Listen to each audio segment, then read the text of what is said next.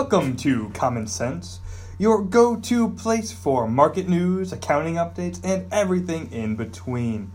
I'm Colin Williams. Alongside me today, my co-host Christopher Florio. How are we doing today, Florio? We are pushing through, about halfway through finals week. Almost about there. halfway done with the finals. So it's been worse. You know, it's looking up. It's definitely been far worse. It's not Fair. great, right? Kind of like our GPAs. Definitely. It's not great, but it's been worse. Worth noting, we're bringing this to you on, or at least post-market Wednesday. So if something happens and it's really exciting on Thursday, we're probably not going to, we're definitely not going to talk about it because it's Wednesday and Thursday hasn't happened yet. I think if Colin or I had a time machine and knew it was going to happen on Thursday, we'd be doing far better things than this podcast. Right, Colin? That's fair. That's fair to say. I don't know. He sounds... It was just a bad joke, that's all. All right. Okay. So I've gotten my bad joke out of the way. I think, Colin, we agreed it's I time got for one yours. for you. You got one for us as well? I do. Colin, let's just go with it, I guess. So we're going to start every show with a joke because who doesn't love a bad joke? So it is the end of 2018, December 2018. Do you know what you had to have to do at the end of the year, Florio? What do I have to do? Well, you and every other American that is employed is they have to get your tax returns together. Uncle Sam always wants his piece. That is true. So, while tax season rolls around, can you tell me how you can tell if you found a good tax accountant? A few different things jump to mind, none of which are probably politically correct enough to say on this show. Yeah, let's not say them then. Yeah, Colin, how do I know if I found a good tax accountant? Well, he's got to have a loophole named after him. Oh, man. He's given me far worse accounting jokes. He's just not an accounting person, I think. He just, some of the jokes I found very offensive as an accountant. Yes, they mostly complained about the personalities of accountants being boring. I mean, thank you, I guess. Thank you. It's No, worth noting. you're the minority. I'm the minority here. Okay, it's worth noting Colin was an accounting major for a hot 5 minutes. We just bored him too much, I think. Yeah, I fell asleep in class a couple times. Couldn't get into it. I could say the same. It's just an unfortunate reality. Speaking of unfortunate realities, one that we brought you last week was the inverted Treasury yield curve. Right. The 2-year and the 5-year, right? There was a gap. The 2-year had eclipsed the 5-year. They're now right about even at 2.77%. Last time we went to CNBC for their data, that's probably changed, but they're very close, pretty much a flat line. 10 years at 2.91%, so it's a 14 basis point spread from the 2-year. It had gone lower. I think it's a good sign that it's back up to 14 basis points. Colin, it's not the end of the world? No, it's not the end of the world. And like we talked about last week, this could mean that there's a recession going to happen in 5 years. It could mean there's a recession happening tomorrow. Or there's also a possibility that there's not going to be any economic downturn. And we'll see how that goes in the coming weeks and months and I guess years.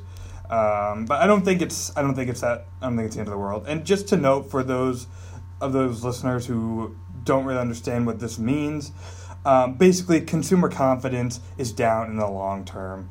So people are not confident about the economy moving forward. Yep, and I think it's good to note again that could happen whenever, could happen tomorrow, could happen 2 years from now. Again, I don't have the time machine.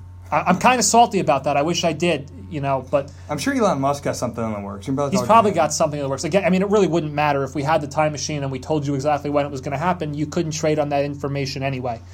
Yes, insider trading is bad and illegal. Do not do it. Thank you for the You're clarification, Colin.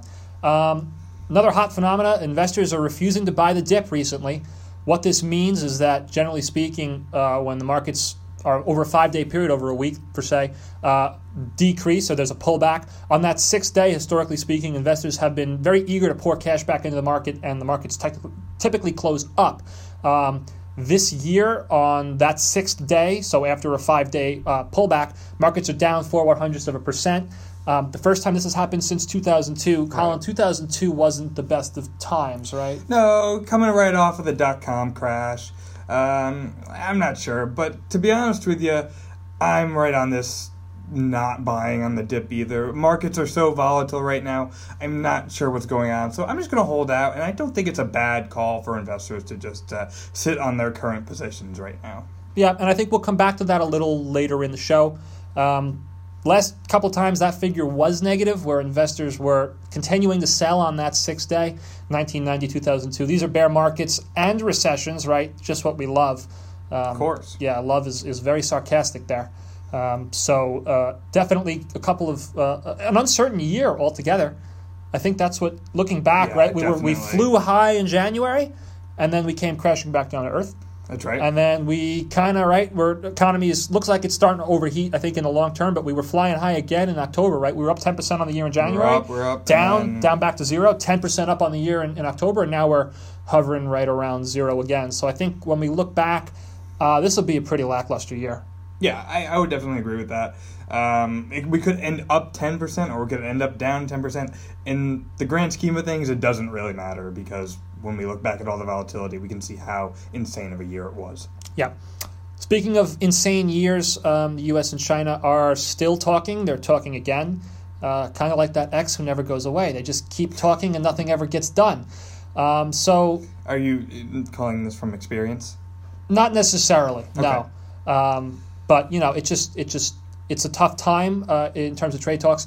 One of the big new developments, right? Automobile tariffs or on Chinese imports. So United States products going into China. Right. That tariff's going to come down, we think. Right. Again, none of this has been officially confirmed. This is what happened last time. The president tweeted all these wonderful things, and then Beijing said, "Wait a second, we never said that."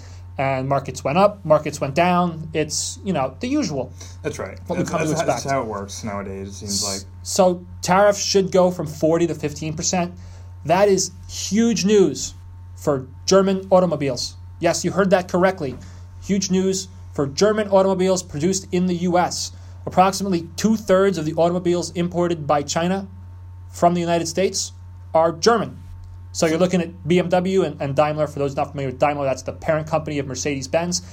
Basically, American auto is still not made in America. So this really doesn't impact us. So German engineering is back. Is that what you're telling me? Did it ever go away? I'm not sure. They just always talk about it on the commercials. I don't know. Is that Mercedes or is that BMW? I don't even know.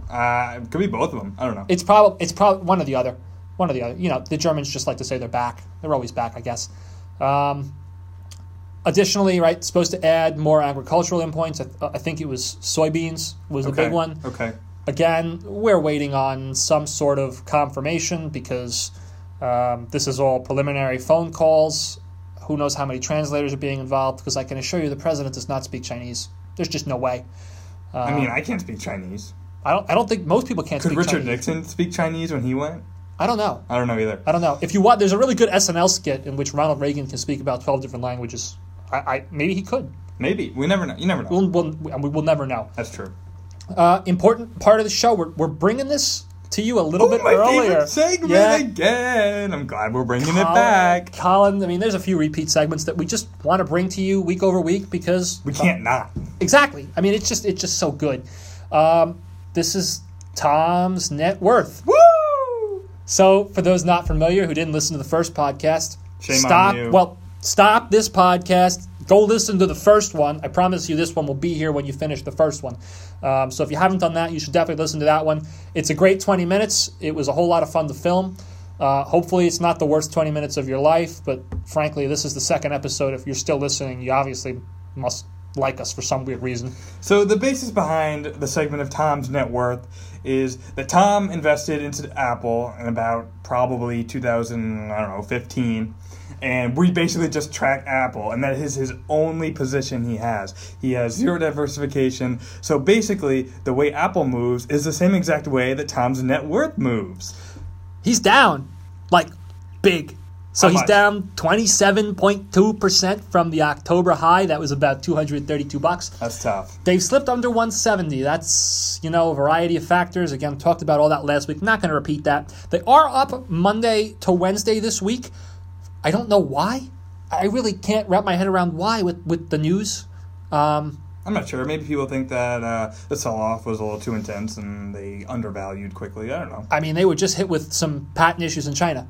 Yeah, let's talk a little bit about that. Sales ban on the X, the 8, the 7, and the 6. it really pains me that there is no 9 in there. Yes, very much so. Is it the X or is it the 10? I think it's the X. Okay. I think it's I don't know for sure. I haven't watched the press releases or anything like that. So it's a patent infringement on Qualcomm chips. These chips I think they had to do with photo editing and I think swiping on the touchscreen. It's going to affect, right, that sales ban is going to affect approximately 40% of their sales in China. And the older models, unsurprisingly, are the more popular models because I would not want to pay anywhere near what people pay for their iPhones nowadays. Yeah, some of them are insane. I realize that Apple has offered lower priced new phones, but even those are still highly priced. Yeah, I mean, they're looking at about $12 billion in sales to be affected here. Wow. So the stock was down about 2% early in the week at this news, and then just randomly it just opened up down 2%, and then by the end of lunchtime on, I think it was like Monday, it was back even. So I don't know. I never heard any positive news that would have driven the price there.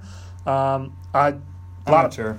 People were saying it could have just gone way down. 170. You break the 175 barrier. What's to say 150 is not in the question? Yeah, it's just another depiction of markets move, how markets want to move, and sometimes there's no rhyme or reason behind it. And that's what's so awesome about this. Yes, there is nothing more awesome than trying to predict something that has absolutely no base for being predicted. This is why we need the time machine. Exactly. You know what? I think to any potential future sponsors out there, don't think of it as an investment in a podcast. Think of it as an investment in a time machine. I think, right, when we finish the podcast, I think we'll go back to the room and we'll start drawing up what this time machine is going to look like. I think me and Colin will really focus definitely on that. When we take our creative break over the winter, we'll come back with 2 hopefully working time machine prototypes. And hopefully we don't get lost. Have you ever read The Time Machine? I think it's an H.G. Wells novel. I have not. I will add it to my reading list. All right. It's kind of interesting, and there's giant crabs at the end. I don't know if I want a time machine, now that I think more about it. We just said we wanted a time machine. I'm not sure. We'll talk about this later. We'll get back to you next episode on what we decide. Okay. Sounds good to me. Talked a little bit about alternative investments last week. Another new one. And this is something that, unfortunately, Colin and I will never have the ability to experience. I don't foresee myself amassing this type of a worth to invest in this type of goods. But Harvard is utilizing Harvard, yes, the Ivy League school. Unsurprisingly, there's some really smart people who go there. They've got some really smart people who work for them, who manage their money. They're investing in land. Yes, land. And not agriculture land. It's something underneath the land. Yes. And it's not in Boston.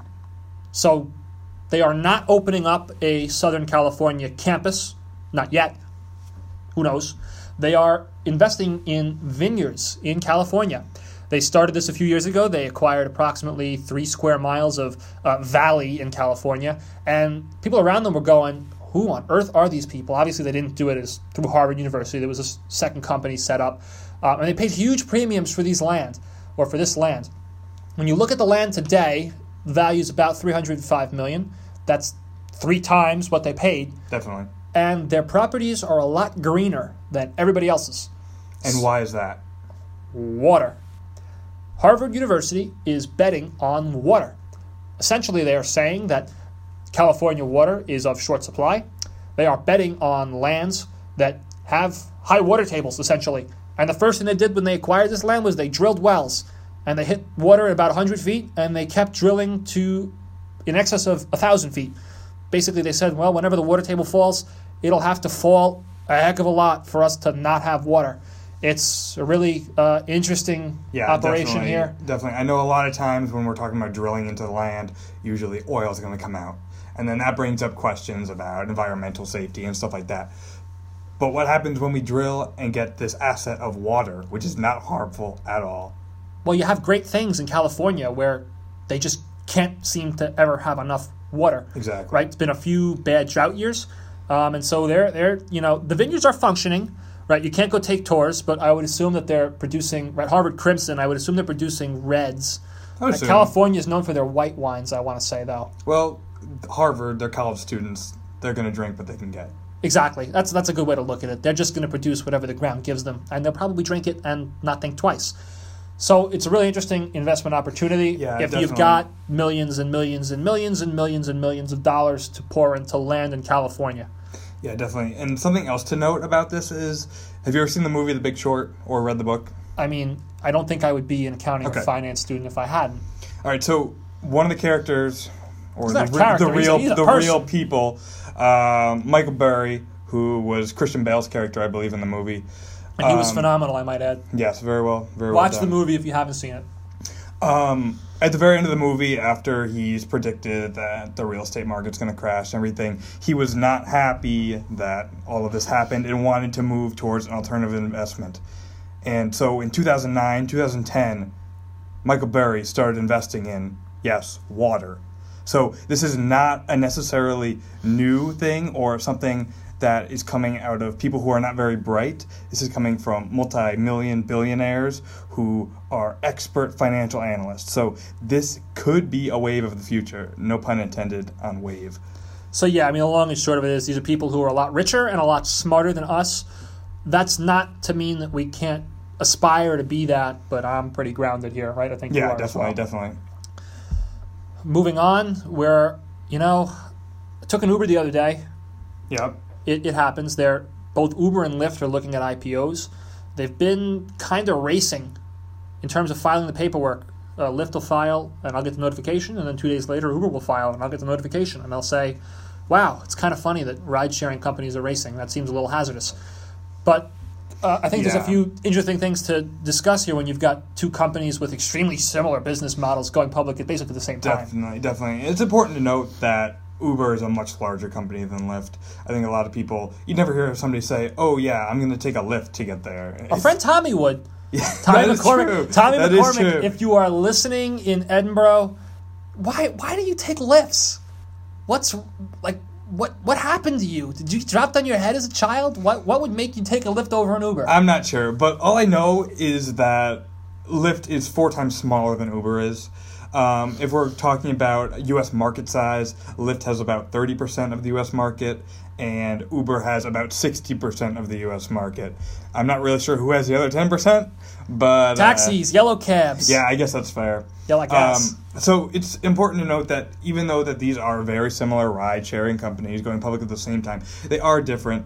They have the same assets. They have the same pretty much everything, except one is a lot bigger and one is smaller. And Uber, which is a lot bigger, has also larger losses because of the size of the company, which is also interesting to know. Yeah, it's really interesting to note, right? Uber's losses were 4 times as large as Lyft's were. $1 billion in Q3. in losses. But Uber's 4 times as large as Lyft. So in theory, everything's proportionate. That's here. fair. That's Right? fair. We can look at it that way. Is there an advantage? Who's going to don't know. Who's going to get there first? I don't think we can tell that. I don't know who's going to get there first, but I do think that there might be a slight advantage in who files and who gets the IPO first. And one of the reasons behind that is, for those of you who don't know how an IPO is an initial public offering. Basically, the company goes public and you can buy them on the stock market.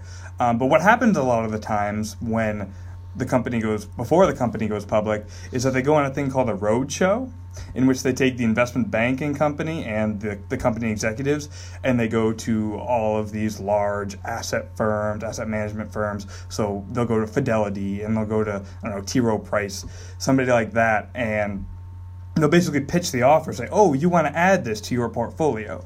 And they'll both end up doing this, but these portfolio managers might not want 2 ride-sharing companies in their assets. So if one comes along and it's like, oh, you should buy us, they'll be like, okay, we'll buy into it. And then when the second company comes along, they'll be like, no, we're okay. We already have a ride-sharing entity with us. So that's my take on it. I'm not sure if it's going to matter that much, but if anything is going to matter, it's going to be that portion. Yeah, and I think also you got to think about the stock price. Yeah. Generally, typically you have an IPO, it'll IPO at a certain price. All the investors who couldn't get in on the first wave get on the second wave, drive the price way up, and then they all realize, whoa, that's a little too far. Price comes crashing back down. That's fine on a normal IPO, but then if you're trying to follow that up, well, it's the trend with IPOs, right. But just this time, because it's the same company, if you're in that second wave, you might have harder time finding bidders if the first wave comes crashing back down a little too hard. Definitely. So it's definitely interesting to see what Lyft is going to do, what Uber is going to do. Definitely. And we'll be following that. Yeah, definitely. It'll be interesting, and we'll come to you later in the weeks to come with more. One other thing we wanted to add, we talked to our roommate Tam again. Again, he is from Minnesota, so speaks with a funny accent. So he calls himself Tam. Not really. That's just what we call him. But he said he's a biochem major, and he said, well, why don't you share some information with us about what to do if you're an early investor or a beginning investor, and what you should do. What do you think? What do you think we should do with that? I'm staying out of it right now. All right. I am a bear. I am bearish. I don't think this is going any place good in the next 3 months. That's fair. I'd say wait for the prices to come down again. That's fair. For our listeners who probably do not know, Florio and I have pretty different investing philosophies for the most part. I definitely am a long-term investor. Get in early and hold a long time. Would you say that's fair? That's a very fair assumption. This is what Colin wants to do with his life, and he's very good at it. I'll give him that. I'm not necessarily not thinking long term. I think even when you're thinking long term, if you're going to hold something for 30 years, what difference does 3 months make when you get in? That's fair. So it's, again, if you have any inkling that prices are going to fall, I'd say hold out. That's fair. I think that's what I'll do. That's fair. One thing that I would probably suggest for early investors, especially, I know a lot of our listeners are college-age students. You're going to be entering the job market soon, and if you're going to be working in the public sector, there is something that will be very beneficial to you, and that is called a 401k. Or if you are not in the private sector and you're in the public sector, it'll be a 403b. Regardless, it is a retirement plan. These are very important assets for the rest of your life. Get in as soon as possible. One of the more important things that these companies do with their 401k plans is that they offer an employee match. So what they do is you put up a certain amount to put towards your retirement, and then they will give you a percentage of that out of their own paycheck. So basically it's referred to as free money, and you shouldn't leave that free money on the table. 100% return on your investment. If you contribute 5% of your gross and your employer says we will match your 5%, all of a sudden you got 10% of your gross and only 5 of it was yours. Definitely take advantage of that. Yeah, I don't think I can stress that's that enough. probably the main thing for early investors to do. If you haven't done so already, go ahead and do that. So, Tom, that is what you should do when you enter your biotech firm or whatever you're doing. And broad-based index funds. Definitely. I think that's the move. Very low cost and ridiculously low cost. Track the S&P 500. S&P 500 was at one point up 10% this year. We're shedding a single tear for the fact that it's come crashing down to earth.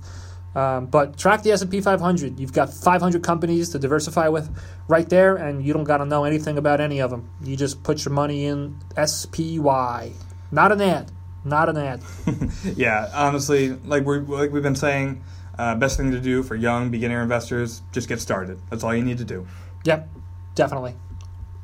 So can we go back to the Lyft thing and the Uber thing? Yeah, what's up? So you and I took an Uber the other day. Yeah.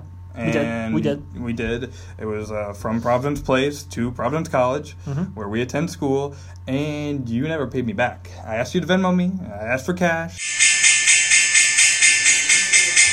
Oh, come on! I don't listen. I mean, you know what the bell means. My phone was in my pocket.